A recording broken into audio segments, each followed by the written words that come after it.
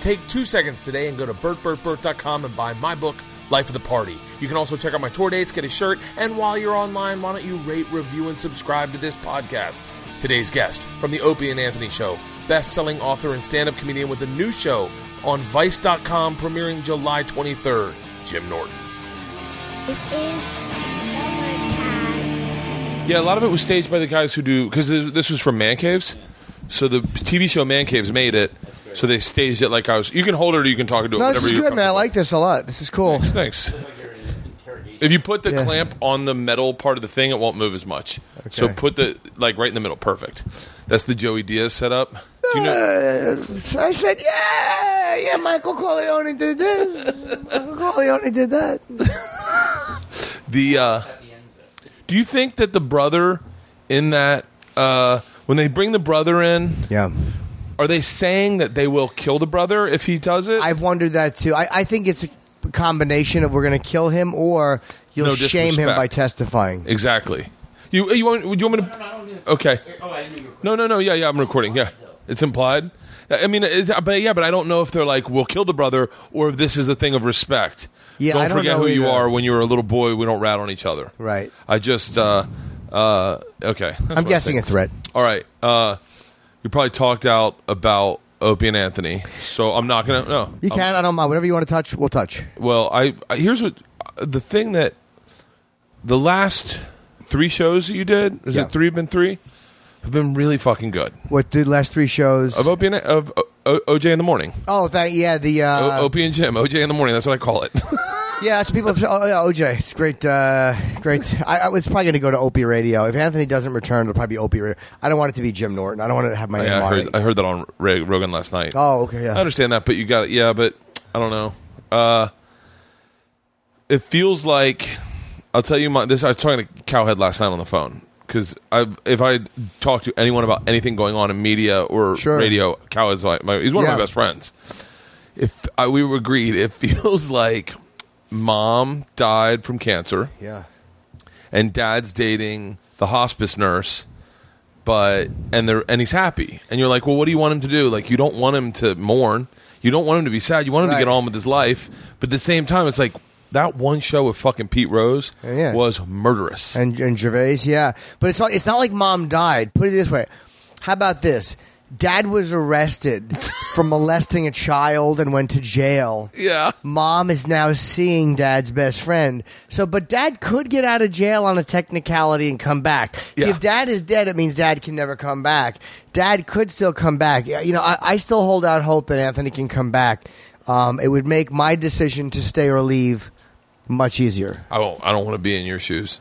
Yeah. I don't want to be in your shoes at all because even like at the fucking height of Voss walking in and this all just happened, so this is why I'm talking about it. But like the whole time, I kept thinking, I wish Anthony was there. Of course, nothing is happening where we're not thinking that because it's one of those things where I don't mind for a week or so because Ant's been out or Opie, will go on vacation or whatever. So we're used to doing that without one or the other for a while.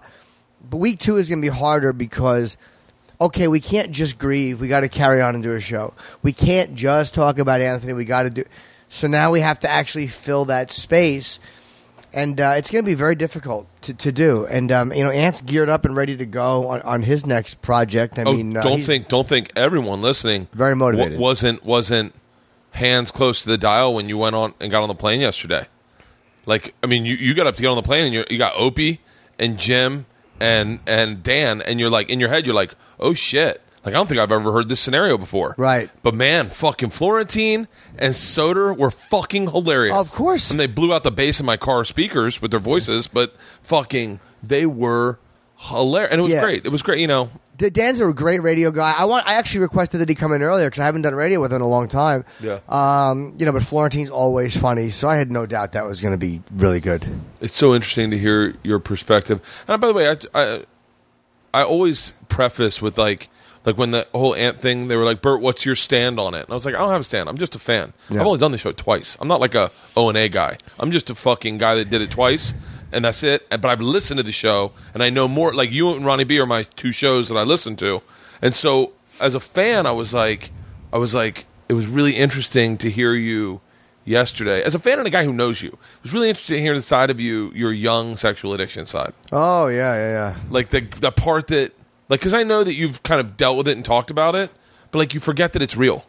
Yeah, it's all based in real stuff. I mean, if anything, I've edited shit out when I don't exaggerate. I mean, you exaggerate for a joke, but most stuff I've just kind of edited out because I'm like, that's uncomfortable, or I don't want to talk about that. You know, to hear the shit you edited out. It's nothing terrible. It's nothing that would be shocking. It's nothing murderous or you know what I mean? It's just little details of certain people. You know. Do you find that when you get too honest, people then assume a side of almost like sometimes when I'm real honest about partying or whatever, and I'll be like, oh yeah, like it's nothing to me. It's part of my life. Then I watch people kind of like not judge but pity me. Yeah, or they. It's probably a combination of both. It's like a little and in a way they're right. Like because when my sexual history has taken me to some dark places, and it has made me very hard for me to connect. Just like you're partying, if you don't stop, it will eventually kill you. Well, my sexual addiction will remove any intimacy and any shot I have. It's like they're right in a way to go. I don't like hearing that because for me it's fun to talk about, and when I talk about it and I own it, I make it acceptable. And when they go, oh, that's a reality check. Like, wow, it really isn't acceptable. Like, I don't mean by society moralizing, but I mean it's bad for me or it's unhealthy for me. And people reacting a certain way, usually they're right. Unless they're like, oh, you're terrible. But if they're just kind of like, oof, that's a little fucked up, they're right. Like you jacking off in the back of Florentine's car. Oh, yeah. I definitely was like... That was a bit much, yeah. But I was all horned up. I was lathered up. What is, like, I tried to talk to you about this one time, but, like, what do you think, like, where do you think the line of sexual addiction crosses? I think it's what are you willing to risk to get the high? Like, and it is a high. Like, when you look at Anthony Weiner's a great example.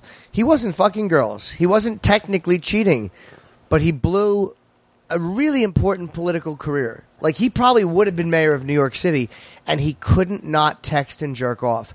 Like, look at what he lost to get that dopamine drip. It's the dopamine drip that I'm obsessed with. It's all it is. Fucking this morning, Isla's birthday, my youngest, and we go to get donuts, and they just got these brand new jelly donuts. Sure. Where it's the jelly that's got texture to it. It's not that flat jelly. Right. And I love that jelly. And they put it in at the top so you can see like it's spilling over. It was a brilliant move to put insert the jelly from the top. Right. And I put one down and I wolfed it. And I could feel my dopamine just shooting through my body. Yeah. And I went for another one, and I felt sick.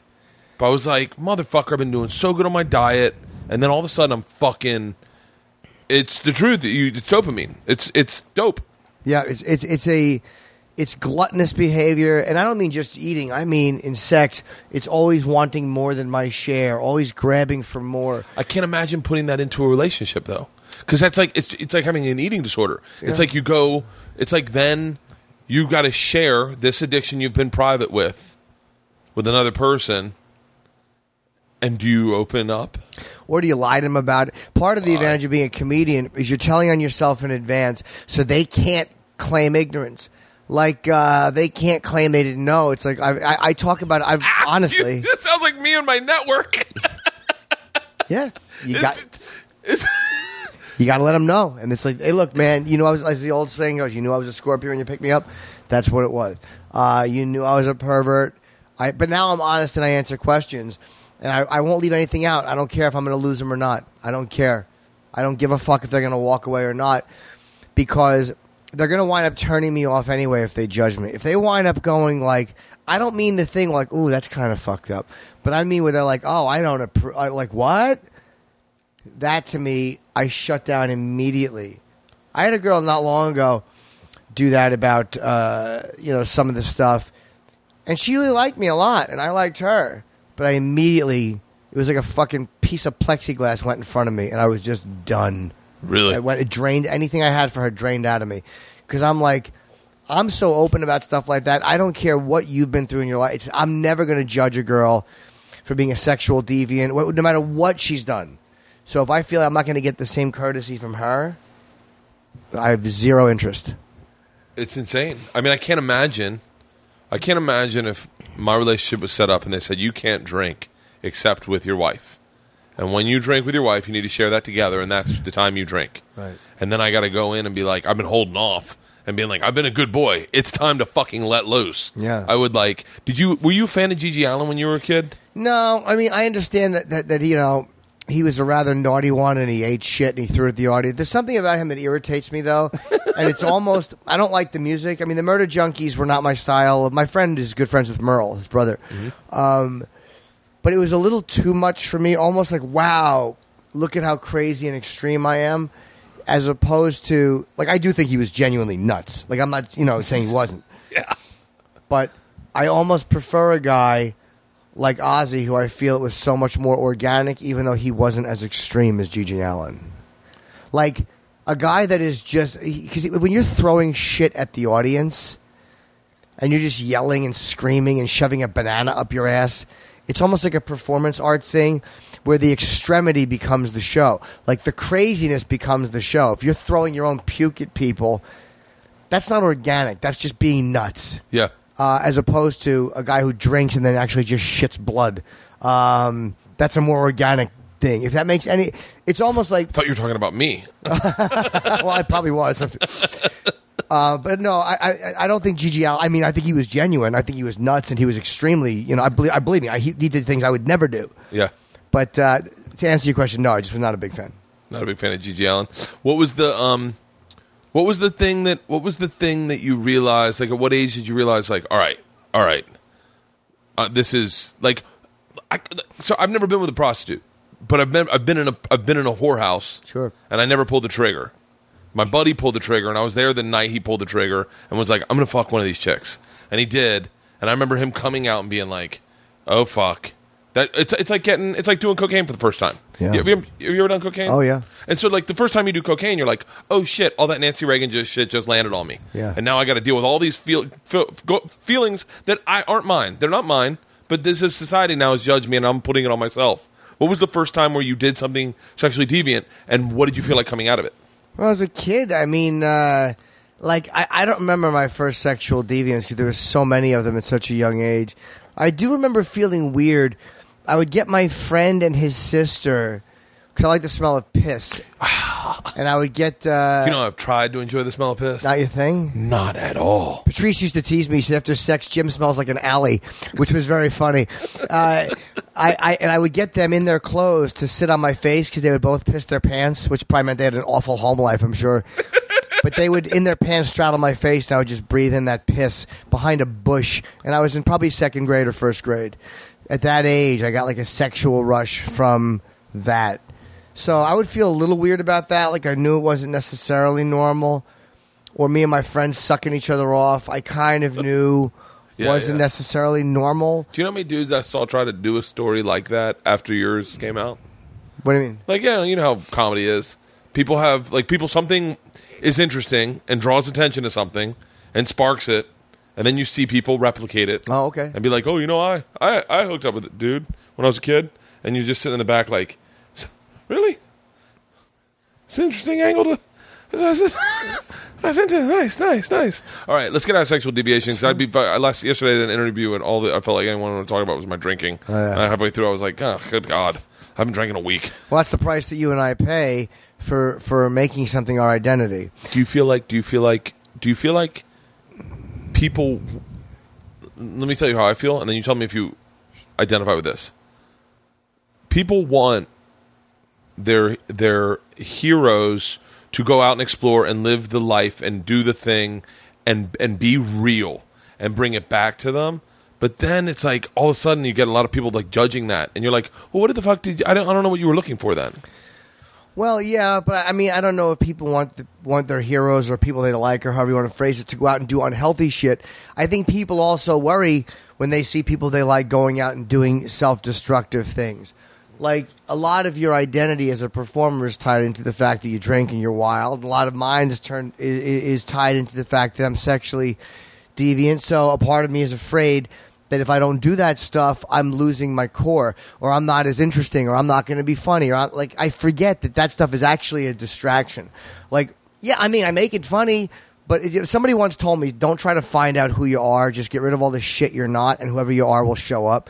And it was like, yeah, all that stuff around me that I think makes me Jim Norton, that's just stuff that I've learned to incorporate into who I am. It's not who I am. I thought smoking was a part of who I am. I thought it was too. It's not. Drinking is not a part of who you are. When I heard you quit smoking, I was like, that's so Jim. Yeah, but it's just a fucking dumb thing. It's just a thing that you weren't. Yeah, not at all. So then walk me through the walk me through your career as I know it. Like, because I remember you not talking about sex at all. And then but you talk about hookers and whatnot and trannies, but it's a joke. But then you got on O&A and you kind of like, you really kind of breathed it in. Well, you get 4 hours a day to talk, and you start to realize that you lose interest in whether or not they're approving of it, because in front of a live audience, it's a very immediate reaction. But on radio, it's not. So I'm just trying to make my dumb friends in the room laugh. Opie, Anthony, and whoever was in the room, Dice, whatever it was. So it was a different energy, because there's not an audience in front of you. So you can talk more casually, and you can meander a bit, you can explore a bit. And then the fans would react positively, or they would write in, and what back that time was instant feedback, or email, or on AOL Instant Messenger, whatever it was. And I realized I was getting positive feedback, and I started to make jokes about it on stage even more and more and more. Actually, though, I remember in 2003, the first time I told the Monster Range story was at Confessing It in Montreal. Jeff Singer did a show. It was called Confessing It, where you tell a story you've never told before. And that was a story I told in 2003 at the festival. And Opie said, when we're back on the air, because we were thrown off the air, and he was at that show, he goes, I'm going to remember that story. I'm like, all right, whatever. So we're back on the air sometime 2004. Opie brings it up, and I tell the story on the radio, and then it became a part of my stand-up act. Did you guys do? Am I mistaken to think that was I was driving, and I think Bobby told a story about hiding a girl in his basement. Patrice talked about his incident when he was younger in Boston, and you told the Monster Range story. Like, everyone told their secrets. I think I told mine before that, and then, when we first came back on the air. But I'm sure I told it there too. I mean, yeah. I don't remember. Honestly, don't remember. So wait, so how did that work with Opie and Anthony? Did you originally? Because I know you and like I want to say like Greg, Gene Michael Simmons. Not goddamn it, what's his name? Michael Mercurio. Oh, Paul Mercurio, yeah. Paul Mercurio, you, Louis, I'm bad with fucking names. Louis Black? Louis Black. Like, you guys were all like kind of a rotating cast of regulars, right? Yeah, I mean, it was more, Louis would just come in because he was on The Daily Show every Wednesday, I think. So Louis would come in because it was an afternoon thing. And I started going in once a week and then twice a week. And then I got arrested with Louis. And Opie said, just come in whenever you want. So I became a regular that got paid. Mercurio was never... he started coming on frequently, but he was never a regular in the sense that he was on every day. He was just a guy that would rotate through like Rich Voss is now, and and Voss would come on then too, of course. Paul was just one of the regular guys, but Patrice would come on. Bob Kelly was Patrice not would on come yet. on back then? Yes, he was on AW, sure. Really? The first time we were doing that thing where we would bash each other's tapes and old tapes, and the first time they did my 1993 Repulsive Rascals performance was in Was this when you had the voice? Yeah, how you doing? I should have been fucking killed. Should have my throat cut. First time they did that was in like 2003. And no, I'm sorry, 2001 or 2. And that was Patrice, Voss, Colin, and I think Paul Mercurio was in that day too. But that was on WNEW in the afternoon. So funny, I see all those guys as Tough Crowd guys. Yeah. And then Opie and Anthony guys. I didn't realize Opie and Anthony had the Tough Crowd guys on First. Sure. Really? Oh, yeah. It's all like the Comedy Cellar. Tough Crowd came from that. I mean, from the Comedy Cellar, basically. But O&A was doing that, hang out and rip each other before there was a Tough Crowd. If you could do one for the rest of your life, money's not a matter. Tough Crowd, everyone gets to be alive again. Geraldo, Patrice. I'd have to go with Tough Crowd then. If everyone gets to be alive again. Oh, yeah. If I'm giving life, I have to go with Patrice and. Well, yeah, but I can't picture Tough Crowd without the two of them. I can't either. I mean, I can't. I couldn't imagine. I mean, those fucking moments were like, and then like, and there's so much. It's interesting being on my side of this conversation because I've known you for probably 15 years. But not well. Sure. But like I could call you if I needed something. But you just happen to fit into the small box of shit I like and everything you've done. Thank you. And like, I mean, I look at like Georgia's birth. Georgia was born. I was a feature act. I was making $700 a week and featuring all around the country, and I was working nonstop. But I was still upset. You know, it's when you're really passionate. I come home and we lived in Detroit Street, and I would sit with Georgia, like I'd sit with my legs crossed, and Georgia would sit right here with her butt in the middle, and I'd drink coffee and I'd catch up on all my tough crowds from Thursday, Friday. Oh wow! And it was like, and it's like, and I know I knew all of you guys, but I felt closer. And then I get Sirius and Opie and Anthony come back, and I'd never listened to them. And I start listening to you guys on Opie and Anthony, and I become, like, it's like, tough crowd's gone, but then that's there. I remember one time you were looking for an apartment, and I go, my wife ran an apartment building, so we called you. And I go, my friend's looking for an apartment. I almost think it freaked you out or bothered you, but I said, Jim, I've got an apartment you might be able to rent. I said, let me put you on the phone with my wife. And she goes, who is it? And I go, it's Jim Norton. She goes, little Jimmy? And I remember you going like, maybe I'll rent somewhere else. It was like right when you got Louis and you were looking for an apartment out here. Yeah. I do remember. I don't know why we did. Yeah, I remember the apartment I got had a lot of roaches in it. I probably should have went with yours. Oh, it was pretty fucking sick. Yeah. And yeah, my wife's like, oh, I'll totally hook him up. I was like, and I want to say that to you, but then I didn't want to be like, maybe I didn't. Maybe I don't want to bother you. I'm weird with that too. I don't know. I don't remember. I mean, I'm sure that had something to do with it. I probably don't want to be. I don't want to be a pain in the ass, or I don't know. Are you the kind of person that meets a celebrity and then gets their number and then calls them? No, I meet them. I take my photo, and that's normally the end of the relationship for me and for them. I don't want anything from them. Like, I mean, like guys like Ozzy Osbourne, Dice, like guys that I've loved for so many years. I wanted to know. Like Ozzy, I want to know, and I'm happy I know him. Like other celebrities, I'm okay with just meeting them, interviewing them, and that's it. A lot of them are very boring. I mean, not all of them, but some of them are great. But a lot of them are very boring, and I'm only interested in them because I like taking a photo. Where does that come from? I don't know. This desire to capture that moment. It's about hoarding in a way. It's a way of hoarding experiences. Like, I'm a saver. I'm not a hoarder, but I mean, like, every photo I want. I don't know if it has something to do with when I was a kid, I loved this girl, and she moved away. I've wondered this. Like, why am I like that? And I never went and said goodbye to her. And I wrote about it in Happy Endings. Like, my mother told me, go down and say goodbye to her. And I just couldn't do it. I couldn't get dressed. I just stared at my clothes, and I couldn't get dressed and say goodbye. And by the time I went down, like, the apartment was empty. She was gone, and I never saw her again. And I always wondered, like, that stupid little moment. Because we would hang out all the time, and it was like again, second grade puppy love, boyhood thing. Did that stupid door that I never closed properly, like, because I still remember that, and it's almost like 40 years later, it still bothers me. So it's like, is that one of those things that now I hoard these moments and these experiences?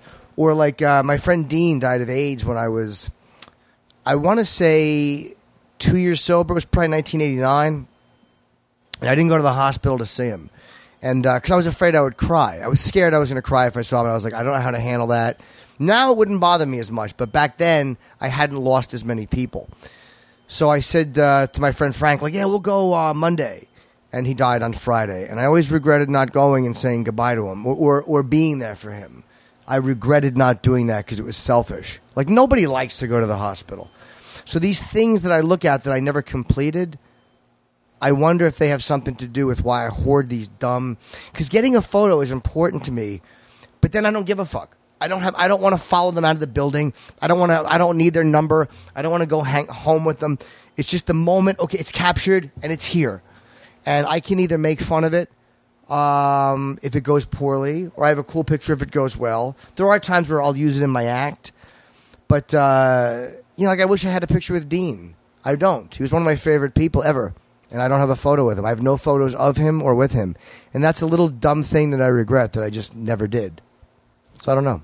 Pictures were different. Back then, sure, there was no camera phones or any of that stuff. My buddy just passed last. I think I told you about it. And I was spiraling a little bit because he was a regular person, so he didn't take selfies. Like he was also a little bit of an artist, so he's like, oh, well, I'm not going to pose for a picture with you. We're friends. Let's hang out. Let's drink. Let's be us. So we didn't like hike to the top of Runyon and get pictures together. We just hung out, and it was a real relationship. But everyone on fucking Facebook's got a goddamn picture with him, and all I have is one where it's clear neither of us want to take a picture. So, but that kind of fucks you up, I think. It's nice to have. It's nice to have a photo, and again, that's not everything. But it's it's a 100-year-old human phenomenon or whatever it is, 200 years old, that we've been able to do this all through history. That people have never been able to capture moments like that. So it's kind of hard to not want it. Yeah, I regret not going to Patrice's funeral. I just couldn't hear Patrice in my head saying, "Yeah, it's a good idea. You should go." Because there was a lot of money for the ticket, and it's like I remember thinking. So we spent a month together in Scotland with me, him, and Voss. And Voss would play golf every fucking day. And we would leave Patrice and I alone to watch Bruce Lee movies and talk about hip-hop and go shopping. And he taught me how to make an omelet. And, just was a really beautiful moment in my life that I cherish. I think I told you this, and I said goodbye to him. And I was like, I'm really glad we became friends. He was like, we're not friends. Yeah. He's like, we work together. That's all we do. But when he died, I was like, I'm going to go to the funeral. But there's two thoughts went through my head. One, I could hear Patrice going, I wouldn't go to your funeral. And two, I didn't want to look at it as like the comics that would look at that as a marketing opportunity. Sure. I didn't want to be that guy. So I was like, you fucking mourn your own way. And sometimes you go sometimes it means something to the family to have people come, and it means something to the loved one. You know what I mean? That's why I go see people in the hospital now, because nobody likes going. But it's selfish of me not to, because it means something to them for me to go. They're happy that you showed up. So now I'm better with that. Nobody likes it. So, nobody but again, if you had to fly and it was an expensive ticket, that's a bit of a different scenario. I live there, and they asked me to be a pallbearer. So, it would have been really awkward to say no. And we were very close. Who are the pallbearers? What's that? Who are the pallbearers? Me, Colin, Jonathan, who was his manager as well, Keith Robinson, Matt Frost, and Opie was one. Really? Anthony said no, because Anthony with emotion was not comfortable. Anthony loved Patrice. Yeah. It was about emotions. I know that he's not good at that. Yeah. He said he hasn't cried since 95 when his father died, so he's not really good at that stuff, or not comfortable. Keith Robinson didn't talk at the funeral. And Keith was one of Patrice's closest friends. But I know Keith was probably afraid, A, he wouldn't be able to speak and say what he really wanted to, or that he would cry. And it's weird that we got this. I'm not afraid of it anymore. I used to be scared. Oh, God, you don't want to cry. But then I'm I don't even give a fuck at this point. Yeah. And I think if I had to, because Keith was like, I don't. But, Keith loved Patrice, so I know that that's what he was afraid of. Here. Oh, I'm sorry. Voss, at the end of what he spoke, if you remember, he said, my CDs and my tapes are available in the back if anybody's interested. That was one of the greatest moments. It was funny. Patrice would have, would have loved that. He would have loved that. Yeah. Patrice would have found it very funny. Patrice would have found it funny that Colin went up and slammed me. That's the first thing Colin did at the wake was slam. I told a story about a woman who had survived breast cancer. And it was true. And she came up to me to gig, and she said, she wrote me a Facebook when Patrice died. And she said Patrice was the first person that made her laugh about the fact that she had a mastectomy, or however you pronounce that. Is it mastectomy or mastectomy? It is a T. And so I told the story. She's like, I'm a friend of Eddie Brill's and blah, blah, blah. So I read the Facebook post. And Colin went up and said, couldn't you have edited out the part where she said, I'm a friend of Eddie Brill's? Did you have to fucking read that at the wake? And it got a huge laugh. And he was right. He was absolutely right. But Patrice would have loved the fact that he went up and the first thing he did was smash me, because that's what our relationships were anyway. It was it is the reason I'm not comfortable back in New York at clubs is because I remember it.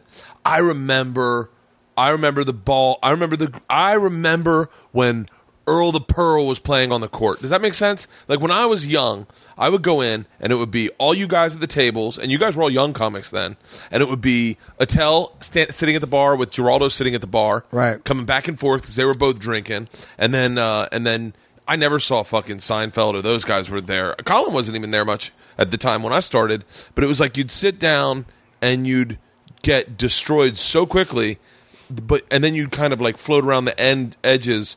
And I go back recently, and I will go to the cellar, and it's like nobody. It's a different vibe, a different energy. I mean, but then again, Patrice stopped going in a couple of years before he died. He stopped going in there around 2003. Really? So yeah, he hadn't been in there since 2003 or 4. So it was one of those things where, you know, the energy definitely changed. I mean, Nick DiPaolo wasn't in as much, but Colin is still there all the time. I see Colin there 3 nights a week, 4 nights a week. I go all the time. Nick comes down once in a while. Bobby Kelly's always there. Keith is still there all the time. I mean, so it hasn't changed that much other than the fact that Patrice and Greg are dead, and Nick doesn't come as much. But Bobby's energy makes up for, you know, Bobby has that toxic shit energy, which is fun. I mean, that's what makes him so funny. You know, like, Dave, you know, just a fucking ornery creep. I called Bobby. I was in, I don't know where I was, but I was in Des Moines, and I'm like, at the beginning of like trying to make this lifestyle change where I start working out more and lose some weight. Sure. And I call Bobby and he's like, you know, dude, it's tough with us, you know? And it says, and I was like bummed out and I got so cheered up instantly and listened to Bobby fucking spiral with me. Yeah. Yeah, you know, dude, we're on the road, you know, boom, it's 3 o'clock in the morning, dude, you're bored, what am I going to do, fuck a hooker? I can, I'm married, so I eat, you know. Bob has the entire conversation with himself and convinces himself that he's okay at the end. I kind of hope that all you guys don't get married and just end up in a retirement home together. Yeah, I mean, I think that's what we hope too. I mean, Colin, eventually he might marry this girl he's with now. I don't know. I mean, I'm not even close. Bobby's married with a kid though. Nick is married. You think you'll ever have kids? I don't know. I mean, possibly. I'm not as against it as I used to be. But I don't feel any pressing desire either. Yeah. I'm not pro or against it. I'm okay. I'm kind of ambiguous. Yeah, you're still young enough where you could start and you're not going to be an old dad. Well, yeah, it would be. I mean, I'm 46 tomorrow. I mean, that's fairly old. Well, I heard you were 45. I didn't know it was 46 tomorrow. I mean, wow. Colin's one of my favorite human beings that I only got to witness through the shows, and then he did Trip Flip. He did an episode of Trip Flip. Colin did? Yeah.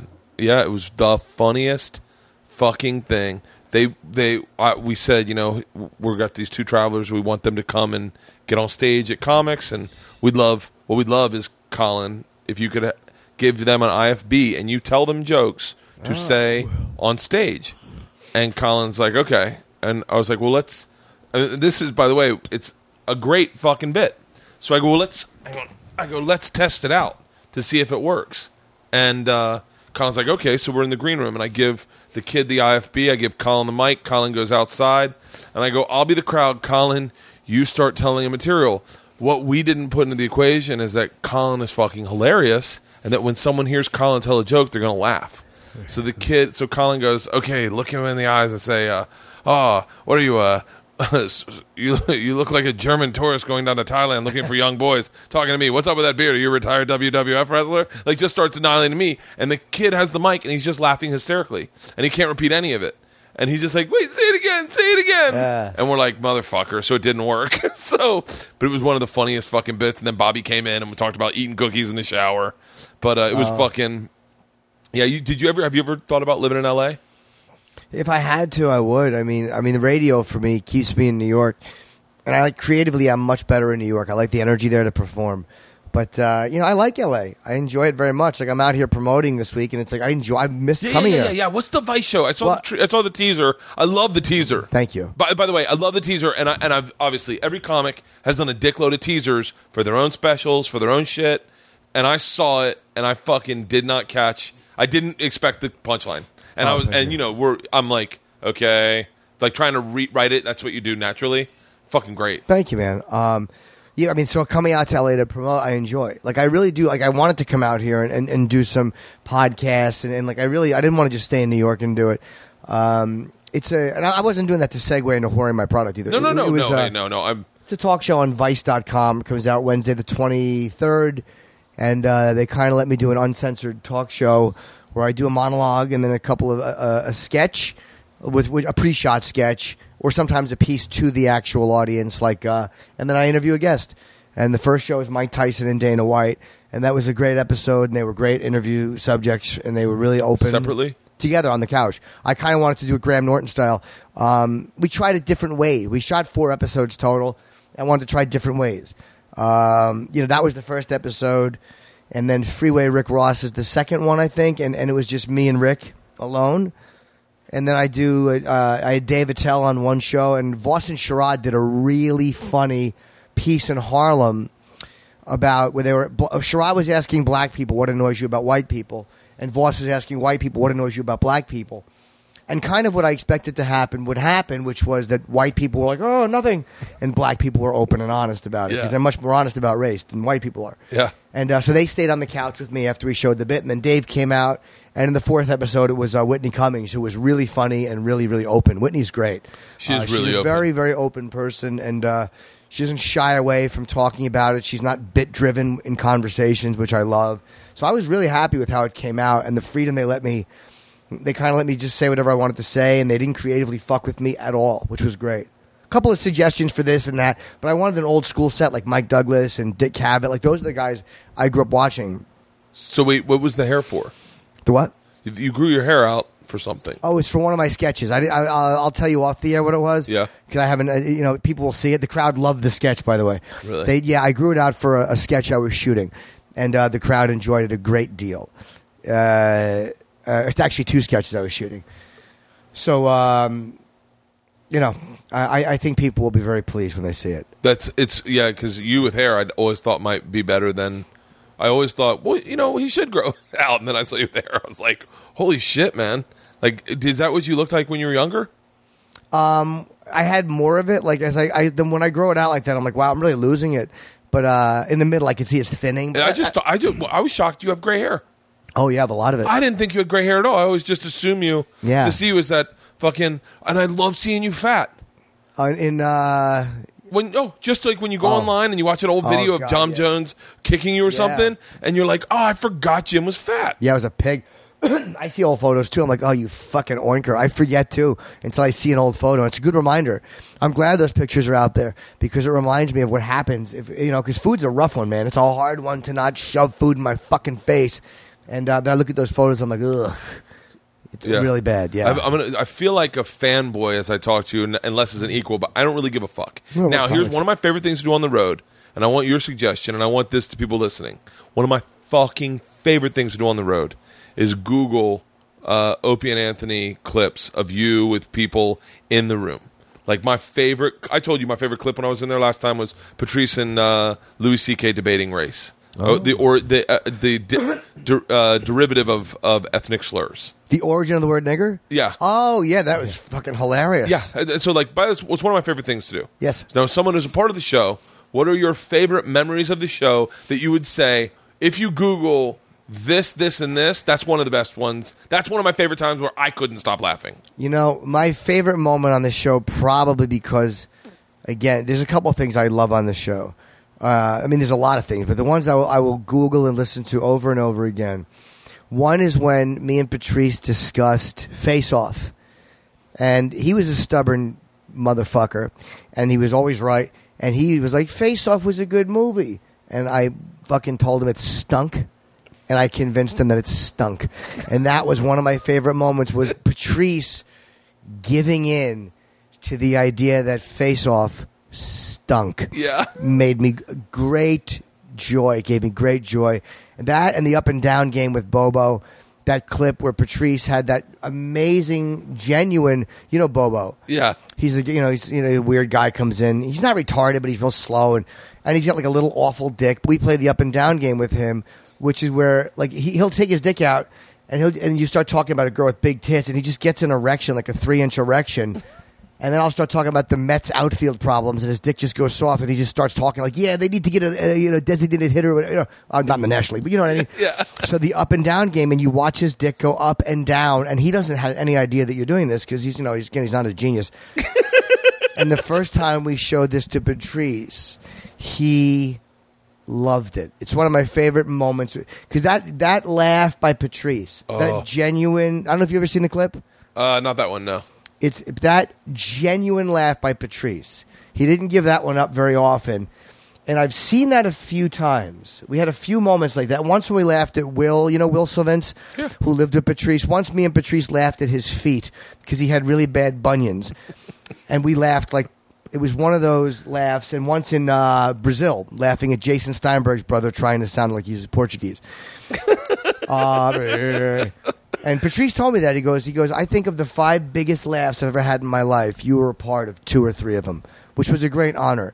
And I feel the same way about him. So when he has that laugh with Bobo, which I'll show you after we're done, that's one of my favorite moments ever. Because it was he couldn't not laugh that hard. It was just very funny to him. Other things I love, like somebody told me there's a thing called the Jim Norton Laugh compilation of times where I've been made to laugh really hard on the show. I want to say I saw that recently. A lot of them were Anthony lines. And what was the one that you laughed? You laughed for like 5 minutes straight. You could not stop laughing. I just listened to that the other night. It might have been because a lot of there's so many of them were Anthony lines. There was when Opie threw the poker chips. That's one of the biggest laughs I ever had. It's so funny. I didn't enjoy that. You didn't enjoy that? No, I was listening. I think I was listening to the show then, but I didn't.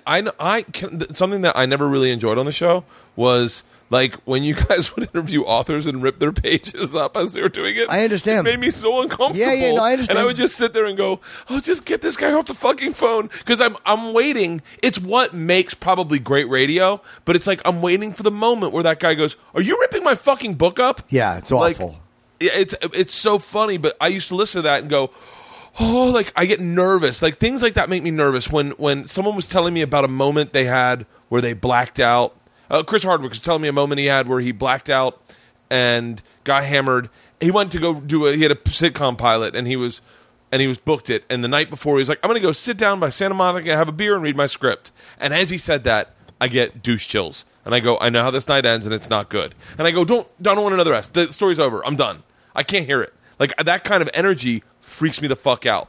It's like Cowhead has this fucking foghorn that in his studio, and I get uncomfortable doing his show sometimes because he hasn't hit it yet. So I know that it's coming. Right.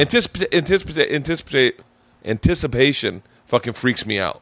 Yeah, I understand the uncomfortability. I mean, it's part of what made me laugh with the poker chip thing was the fact that I was there and the way they they were a shit gift that the woman gave him, and the way they skidded across the table, it just hit me as that's one of the biggest belly laughs I've ever had on the show. You had one, Anthony made you laugh that I heard on. That was a Neil Patrick Harris we were talking about, where he was singing a song called something like "Control the Weather with Your Hand" or something, and then as we were talking, Anthony said "Control the weather with your fist" and make a mudslide, which I thought was such a brilliant fisting in the ass joke. And you know what he did recently? He did the voice of a guy who had shot himself in the head. Anthony's voice, he used to talk about the guys that survive when they shoot themselves. And he does the voice like that, like after their faces have been surgically repaired. Yeah, that made me laugh. Anthony's burn victim voice made me laugh a lot. There's so many moments. Otto talking about Auntie M committing suicide was one of my biggest laughs on the radio show. Really? Yeah. Anthony made me laugh. I loved when Anthony and Patrice would go back and forth. Like that was one of those were my favorite moments. Absolutely. It was great because that's why anyone who calls Anthony a racist, it's like, racially, yeah, man, he's got certain views he has that are like he's a little sick and tired of certain behaviors and shit. And he's more of a pull yourself up by your bootstraps and shut the fuck up guy. Yeah. Because he came from nothing. He came from terrible poverty. He had no money. And he was a tin knocker, and he got lucky, and he knows he got lucky, and he made the most of it. Yeah. And he doesn't want to hear anybody fucking whining and putting their hand in his pocket. So he reacts to that a lot. And people really think that he hates black people. He does not. And this is not like... It sounds even weird. Like, it's bizarre for me to hear you say that, only because I'm like... I guess you're not telling me. You're telling people listening. Sure. I know that. I've listened to the show enough. Oh, yeah. I'm just kind of stating because I know that that's what the issue is that people have had recently in the last 3 weeks. Yeah. And him and Patrice going back and forth is Patrice, and I said this to Rogan recently, is that Patrice could smell a true scumbag racist. And he said Anthony's racism was cute. Like, he classified Anthony's racism as cute. Like, it didn't offend him. Yeah. It didn't bother him. And Patrice never would have interacted with him if he was the guy that a lot of people think he is. Patrice would have hated him for that. So the fact that they would have any white people criticizing Anthony and saying Anthony's terrible, none of them would have sat across from Patrice O'Neill and had the respect for him to be as honest as Anthony was. Right or wrong, those guys went back and forth, and they were very truthful with each other, and they listened to each other. And any other white person would have sat across from Patrice and politely yesed him to death because they were scared of the loud black guy. Anthony's not scared of the loud black guy. So they went back and forth as kind of equal mental combatants. Yeah. And they respected each other, if that makes any sense. It makes total sense to me. And to me, that's a brutally honest racial conversation that you don't get from other people. Well, you don't get honesty. It's what made it. And I say made only because it's when I was listening. Yeah, to it. sure. But that's what made. I mean, another aspect of what I fell in love with Opie and Anthony was that I would drive to play tennis with this old man Marty every morning. Right after we moved upstairs in that apartment, right after Tough Car got done. So every morning as I drove, I would listen to Opie and Anthony in the morning, and it was towards the end where that you guys would give out line of the day. As I would pull in to go play tennis, line of the day happened on this. I'd take a left-off fucking Pico. Yeah. I'm obsessed with small details. I'd take a left-off Pico, and that's when line of the day would. And I was always like, I'd wait in the car if I hadn't heard line of the day. But those conversations were so fucking awesome that you were like, oh, this is fuck. I was in the car listening to. I can tell you where I was when I heard the fucking homeless guys go off on Condoleezza Rice. I was in the parking lot, getting out of the car. I remember that my car had just been washed, so the seats get greasy like they do in L.A. And I was sliding out, and I listened to them go off, and I went, whoa. And I got back in the car, and I went, oh shit. I remember going, fuck. I'm listening to the replay today. I want to hear what Ron and Fez have to say about this. And I was like, this is not going good. Do you remember who was in studio with us that day? All I remember, no, I don't. No, wait, hold on. No, I don't. Bill Burr. Was he really? Yep, he was. Burr was there. I had forgotten, too. He was there when Bernie Getz was there. Bill was there for some really cool moments. Dude, the Bernie interviews were fucking amazing. Amazing. I remember Ben Bailey being in studio one day, like in the studio, but he wasn't in the studio yet. Yeah. It's when I didn't know what the studio looked like. Sure. I had a different visual of it. And so, but in my idea, Ben was in the waiting room attached to the studio. Wow. And Bernie Getz you, and they were throwing the tapes around, and Bernie was losing it. Where did you bury the gun, Bernie? And he was losing his fucking mind. I remember listening to that and going, oh, fuck. Yeah, it's fun to recount a show that it's like I understand the people who cancel their subscriptions. Sure. I understand it. I get do it. too. I didn't cancel mine because I'm like, well, fuck. I still like Jim and Opie. Like, I'm still a fan of them. Yeah. And I'm going to be a fan of Ant. Sure. Best case scenario, what happens? Anthony and I work together again with Opie, the three of us together. On XM? Yeah, or anywhere. Yeah. For me, the best case scenario is that Opie and Anthony continues and Jim Norton is on the show. That's my best case scenario. Like, I don't want to work without Anthony. I wouldn't want to work without Opie either. I mean, he's a tremendous part of the equation, and it's like me and Ant have a great time together, but there would be something really missing if Opie wasn't there. And it's like one of those things you notice when somebody's gone, and not for a day or two. So my perfect scenario is that the three of us are performing together again. I don't know if that'll happen or not. And then my perfect scenario is that my Vice show is going so that, like, I don't know what I'm going to do in October. I don't know what kind of money they're going to offer me. I don't know if they're going to want me to stay or if they're going to want Opie to continue without me. Like, I just don't know. So I'm going to finish my obligation, my contract, and then we'll see where we're at and what's being discussed. I just don't know. But I love performing on the radio. I love it. It was nice to hear, I'll say it off the air. Okay. Fuck it. It's like part of the thing you fall in love with is radio beef. You know, Sure. It was nice to hear. It was nice to hear like that old school Opie forget about loses shit on Stern the other day. Oh yeah, like yeah, I haven't heard that Opie in so fucking long. Oh yeah, and then Opie lost it. I was like, man, fucking everyone's got it's a renaissance around here. Yeah. Let's best case scenario. Everyone else then. Best case scenario for Bob Kelly. Bob Kelly, that Opie and Anthony work together again. That Jim Norton is killed in a boating accident, and then Bob is hired. Bob. No, here's the thing. Let's do a dream scenario. Okay, here's the dream scenario. Bob Kelly has a show with Dennis Leary that he's doing on FX. The show got picked up, so Bob has got a series coming out.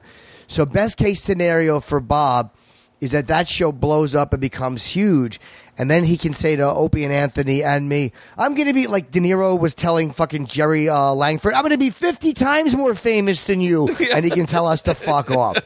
That's Bob's best case scenario. What about Voss? Voss?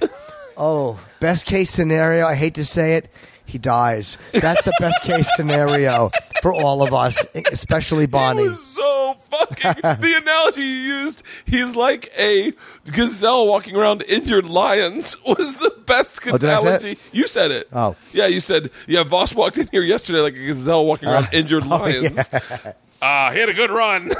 I never liked the guy anyway. Yeah, he was very funny. Voss really fucking murdered. I haven't heard Voss in a while. Voss is a very, very fucking fast thinker and funny dude. He really is. When he said to Pete Rose, when Pete Rose had to explain the idea of breaking a record to Voss. When my favorite. What happened?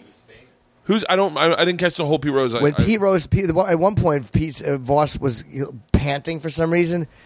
And Pete Rose has packed a little weight on. So when Pete Rose said to Voss, "Hey, look at you, you're out of breath," and Voss, without blinking, said, "Yeah, I'm out of breath because I had to walk around you and Bobby. That's why I'm out of breath." It's one of the best fat jokes I've ever heard. Immediately, he's literally. It's almost like he could pause life, think for 5 minutes, and come right back and hit play. Like that's how Rich thinks. It's very, very quick. Now your book, I'm checking to see how much time we've done. How much we're we've getting done? close. We're right up on an hour. Okay, well, Jesus, all right. You wrote your book, and I told you this. It was an inspiration of why I wrote my book because, and I don't know what you know, and I don't know if this is offensive, but when we got the book process started, I said, "So what am I supposed to do?" And they were like, "Well, why don't I send you?" I don't know who said this. It might have been one of the editors. Why don't I send you Jim Norton's submission? And I went, "Oh, okay." So I read your submission, and I was like, "Oh, fuck." It was so good. Which none of it's in the book, I don't think. I don't know. It's you're talking about you going to have.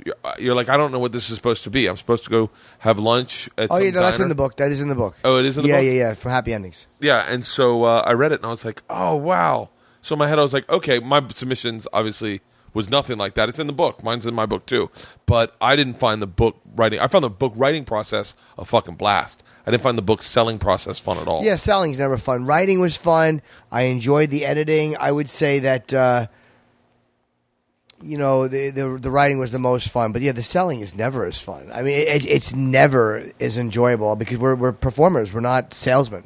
So for us, that's never the fun part. Like promoting my show is not nearly as fun as doing it was. We're editing it, but going out, my shame. I get wrapped up in my shame. Like, you got to watch me now, and I just hate it. Yeah. So well, I said that to you backstage at Cowheads. I was like, did you enjoy the process of selling a book? And you're like, you can't, because it made me extremely vulnerable.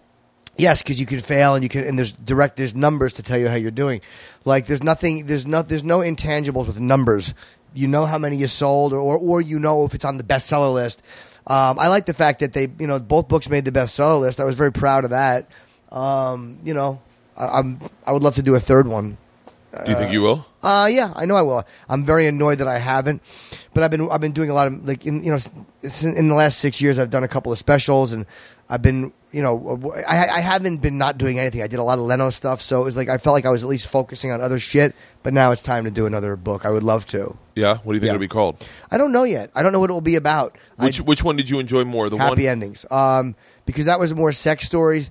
I regretted some of what I wrote in I Hate Your Guts because the anger in it. It was a book that I really did hate a lot of the people I wrote about, and I lumped in people there I shouldn't have. But I mean, I kind of needed that to verbally vomit it all, and I like the fact that I addressed stuff like Al Sharpton and Jesse Jackson, things I didn't like, the language policing and fucking the hypocrisy. But I wish that I hadn't included Steve Martin. I felt it was unfair. Oh, you talked about running into him. Felt it was unfair. What I said. So whatever. I mean, but again, it's not a big deal. It's just one of those things. I wish I had a different tone to some of that book. Yeah. Derek Jeter. I shouldn't have ripped him as hard because it was unfair to be as angry as I was about it. So whatever. Is that why you got errors and omissions insurance? Well, yeah, because I also, when I did that, there was a line I said about somebody where I said they waved their dick in front of children, but it was an obvious joke. And they told me, no, you should change that. The lawyer who was vetting the book for Simon & Schuster said, I'm like, yeah, but I'm not saying that he's a pedophile. They're like, no, we understand. But any mention of that could set somebody off and they could sue. And you'd win, but you'd have to pay to defend it. And I'm like, so I changed it. Can you quickly define errors and omissions insurance? Errors and omissions insurance means I pay for insurance and I get covered if anybody sues me because of what I've said or like And saying I on defamed Opie them. and Anthony or just the books? Yeah, anything spoken. But Anything usually spoken. it's vetted. Like the books and the specials are vetted by the lawyer. I mean, they go over. They don't say there's anything that's got to be taken out. And on the radio, they're taking a risk. But yeah, they get vetted, and I pay. I think $11,000 a year. It's expensive. $11,000 a year, and you cover up to $3 million. I think so. Yeah. Have you had to use it? No. I mean, I got sued once, but after that, I had the insurance. You know what I mean? Have you ever talked about? Are you allowed to talk about? I don't know, to be honest with you, how much. The reason I don't talk about it is when we sign things, like when you're done with a lawsuit, and this is in a lot of cases, and when you both kind of walk away from it. You're supposed to be done with it, not go, I won. No, but I don't know if I signed something that said I wouldn't speak about it. Okay. So that's why I haven't. It's not out of fear of talking about it. I just don't know if I signed that. I should actually look at that before I comment on it. I don't know. Okay. All right. So I'm just careful of that for legal reasons. But So- off air, I'll tell you anything you want to know about it. Yeah. All right. Well, off air, I'll tell you a bunch of stuff. I feel like podcasts have gotten so safe only because I've fucking destroyed so much shit in my life through podcasts where you are honest, and then all of a sudden your honesty comes back And bites you. Oh fuck yeah! And you're like, oh, it's so much easier just to be a little distant and fake. Yeah, I'm very, very. I talk about everything, and again, something like that. It's like, well, I'd be a dummy if I didn't at least think like, okay, you know. Yeah. So you're going to do Burrs now? Yeah, Nice. back in my hotel. Oh, is he coming to your hotel? I think so. Yeah, his studio's having some work done. Oh yeah. So, yeah, it's nice. We're during actually much better podcasts. But I appreciate you having me, man. very No, don't much. mention it. I appreciate it. The show, your show is on Vice.com. Yeah, the Jim Norton Show on Vice.com premieres July 23rd. So I don't know when this will be up. It may be up When right do you want now. me to put it up? What's up? Whatever you want. Before July 23rd, obviously, right? Sure, if you can. Yeah, of course. Yeah. And people check it out, and hopefully you'll like it. Yeah, I think it'll be fun to listen. You're a good interview, and you're really smart. And I think that's Thank one you. of the things. Tripoli and I were talking about you before you came, because Tripoli was here before you, Right. and Tripoli was like, he's like, it's so funny. Jim's one of the first guys where I don't know if he said this exactly, but it was paraphrased to you. Watching him, you do Opie and Anthony, realized you don't have to do bits. You can just be interesting and funny and interesting, as opposed to it's like redefining the way comedy's portrayed. And I hate to say it, but like podcasting's changed the dialogue we comics now have with fans. Sure. And the majority of podcasting was learned watching that first round of you guys doing O&A just XM. Yeah, the natural flow. 4 hours of you guys eating food on air. Yeah. It was, you go, oh, they really are. Actually, someone's actually going to take a piss and coming back. Yeah, and they're still talking, and it's like a real hang. Yeah. So I appreciate it, Jim. Thanks for you, doing this, man. Thanks, buddy.